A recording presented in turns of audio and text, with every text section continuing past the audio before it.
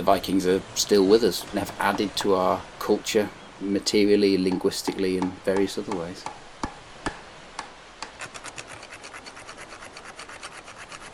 Join us for another episode of 100 Years, 100 Objects, Stories from Lancaster City Museums. I'm Rachel Roberts and I'm the Collections Registrar for Lancaster City Museums. In this series we're looking at 100 objects from Lancaster, Morecambe and the surrounding area to celebrate a century of our museums and to find out more about the past and how we relate to it now. Today's object helped to keep someone presentable in the 10th century. It's both a useful tool and a beautiful object to help the owner show their style.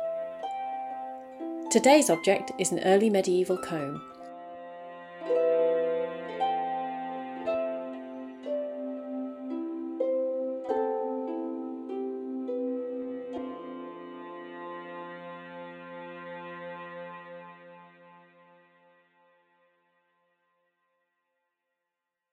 The comb is a similar size to modern plastic ones, 19.5 centimetres by 4 centimetres. It is made of bone or antler. Originally it would have had about 70 teeth, and amazingly all but a few have survived all these years. The comb is rectangular overall, with the teeth being set into a wide handle which is pinned together with small plugs and decorated with a simple pattern of carved lines. Combs would have been a common personal item for the people at the time, and this one was found in 1978 during excavations around St Patrick's Chapel in Heysham.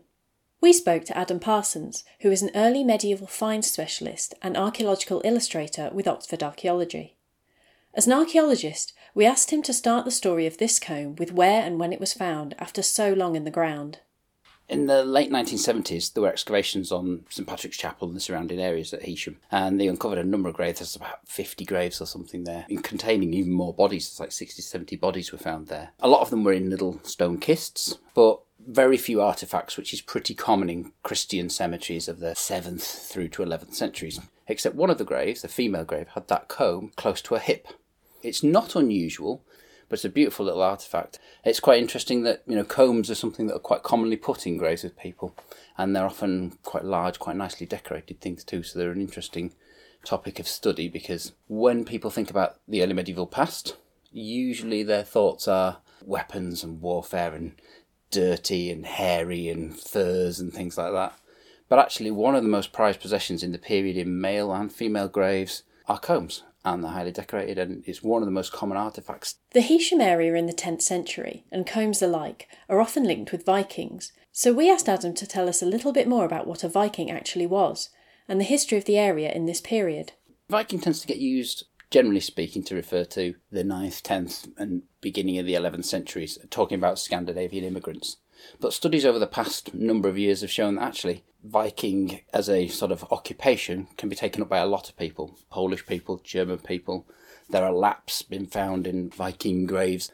And so whilst it may be an occupation that's done by Scandinavians a lot of the time, actually there are a lot more cultures involved in this, and it tends to get used in modern language to refer to those periods and the weird behaviour that's going on, really, with people immigrating and emigrating to and from the region from all sorts of different countries, not just Scandinavia but Ireland and all over the place. But actually the vast majority of people who were Vikings in this area were probably not Vikings in their sense of the word. They were just people who'd moved here, living here, farming here, working here, craftspeople here, making things like that comb perhaps.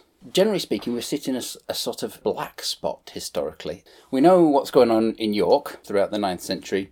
There's a great army that's raiding southern and eastern Britain. It's occupying York. We know a little bit about what's going on in Ireland. And of course we sort of sit in between York and Ireland, but we don't really know an awful lot about who's in charge there. We know when you go a little bit further south, it's part of the Kingdom of Mercia, and that tends to creep slowly northwards in the 10th century. Under people like Lady Ethelfleet, Lady of the Mercians, who's pushing the extents of Mercia towards Chester and just a little bit north of that. We know in the western part of Scotland, modern-day Scotland, that is, down perhaps to northern Cumbria, there's a kingdom, Strathclyde, which perhaps calls itself Cumberland later on. And that's a Brythonic kingdom, what we think of as Welsh-speaking. And that's in northern Cumbria, but of course it leaves that bit of southern Cumbria and North Lancashire as a bit of a blank spot. So we really don't know who's in control, but there are an awful lot of hoards here that we consider to be Viking hoards of silver. So it seems to be a sort of middle ground where people are passing through, and perhaps it's local lords that are in charge of the area, and they could be Scandinavian speaking, Gaelic speaking, English speaking, Brittonic speaking.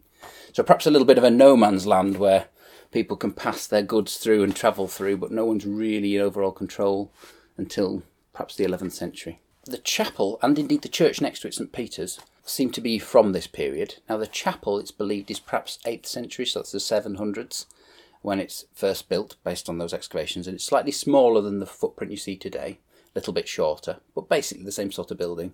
There's a little wall around it, we think, and some burials in there, and some sockets cut in the rock for some standing crosses, perhaps with burials in them.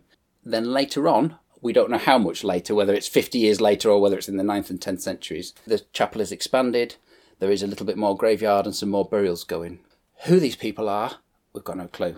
But there are women, there are children there, as well as men, of course. So it is perhaps not the sort of thing you'd expect of a monastery where you'd expect to see all men, or a nunnery where you'd expect to see all women, or you'd certainly expect to see adults, even if it's a mixed nunnery. You've got more diverse population there. And you've got St. Peter's Church down the hill, which is certainly there by the 10th century, because there's sculpture from that period there. But quite how they interact and interface, we don't know. What's interesting is none of them seem to have been destroyed or burnt down. Of course, the Vikings have this reputation for destroying ecclesiastical sites. Well, not particularly those two from the evidence we have. So there's a lot more acculturation and tolerance and cooperation between all the different cultures in the Irish Sea region.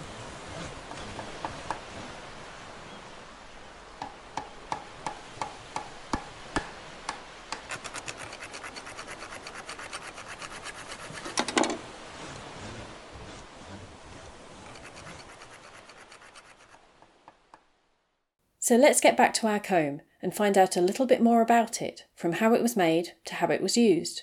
Combs in the early medieval period are one of the most common artefacts, and some of them are in very wealthy graves, very highly decorated.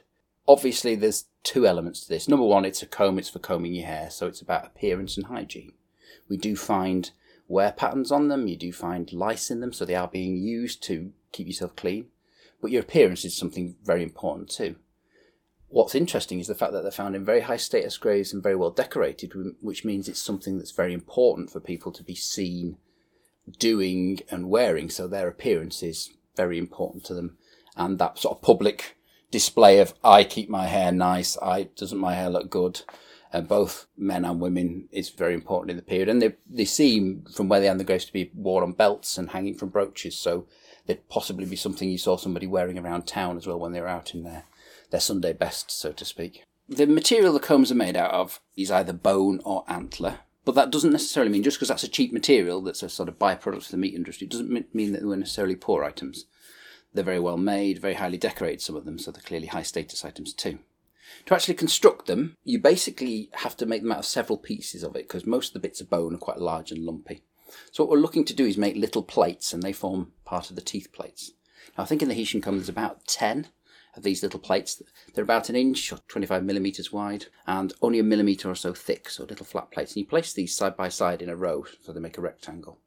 And then you place two long strips of bone or antler either side, and then these are held together with rivets. So the two bits either side form sort of the spine, the back of the comb. Now these flat plates at the moment have no teeth in them, but then you cut into the plates the teeth themselves. That's roughly how you make a comb. It's quite a complicated process and it takes in excess of 30 hours to make one. And that's a simple one too. Decorated ones could be 2-3 times that. As archaeologists, we do find tools from the period, but often they're quite crude ones because the sort of fine saw blades and chisels that you need for this sort of work will be a millimetre wide, which means they rot, or if they haven't rotted, they're almost unrecognisable. So it tends to be only the larger saws that we find. But we do obviously have words and some images showing saws, and we have objects that have been cut with saw teeth marks, so we know they exist. So yeah, it's a saw for the teeth work, just like a modern hacksaw really, that you could go and buy in a shop in town today. Now the Hessian comb, when you look at the back of it, it's got like little checkerboard saw cuts on it. So you just run the saw very shallow into the surface to make a groove. Any osseous material, whether it's antler or bone or whatever, goes a bit brown, funky coloured when it's been in the ground. So first thing you have to do when thinking about the original comb is imagine its original colour, which is the colour of bone, white, a nice ivory colour. And not only that, the surfaces of them are highly polished. Now, whether there's any dark colour in there, that's something that's open to debate, because we've found traces of wax and charcoal, beeswax and charcoal, in some examples, but not necessarily on every single one. So whether they did it to all combs, or whether because it's just beeswax and charcoal, perhaps for 1,000 years we've lost that, we don't really know. So it's entirely possible that they were black and white in original appearance, but they would certainly be very white and shiny, that's for certain. Does this comb mean that Vikings and other 10th century people were serious about their beauty regimens? What do we know about Viking hygiene and hairstyling? Very little, and even less of it's made its way into the public sphere. So when we're thinking about Viking hygiene, as I've said before, we often think about hairy, dirty, smelly Vikings, and that is borne out by some sites. So we will find sites which have got parasites and things like that in the settlement deposits there. But these are often quite small buildings that may have been very low status, may even have held enslaved people and things like that. In the fancier buildings, they have bigger wooden floors, they have quite a fancy lifestyle. So I think, like a lot of things, just how good your quality of life and hygiene was, depending on how wealthy and privileged you were. But certainly a comb forms part of all those things. We find poor combs, we find expensive combs. We do have very little hair from the early medieval people. In fact, whilst we are talking about the comb, Lancaster Museum does have a lovely piece of hair on display there from Quorma, which is pretty rare, really. I mean, you can count on one hand the examples of hair that we've found from the early medieval period.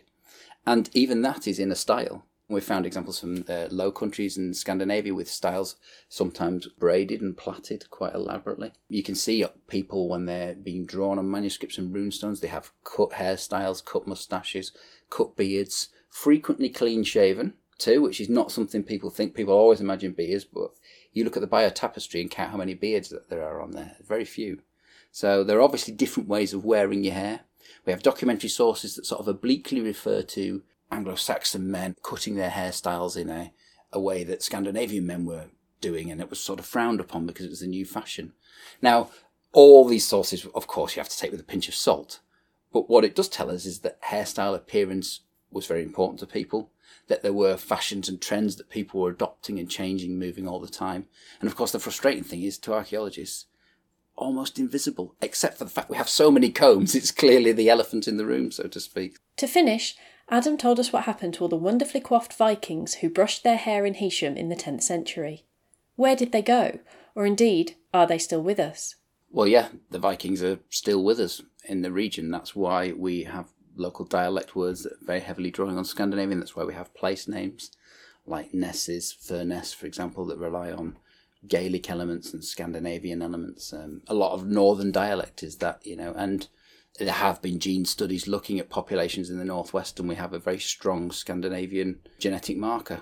The Scandinavians didn't go anywhere. They settled around here and formed part of that genetic makeup of people from this region, really, and have added to our culture materially, linguistically, and various other ways. There's a Viking festival at Heysham in July. You can often see people making combs at the Viking festival. It's a wonderful place to visit anyway, it's Heysham Headland, and it's a gem that not many people know about, really. Particularly lovely standing archaeology there. How often can you go and see a building with a doorway you can walk through above head height that dates from the 8th, 9th century? That's crazy, really.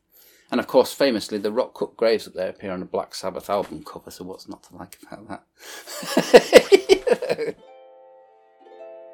Thank you for combing through history with us today. We hope you will check out some of our other episodes where we examine objects ranging from backstaffs to beaver felt hats.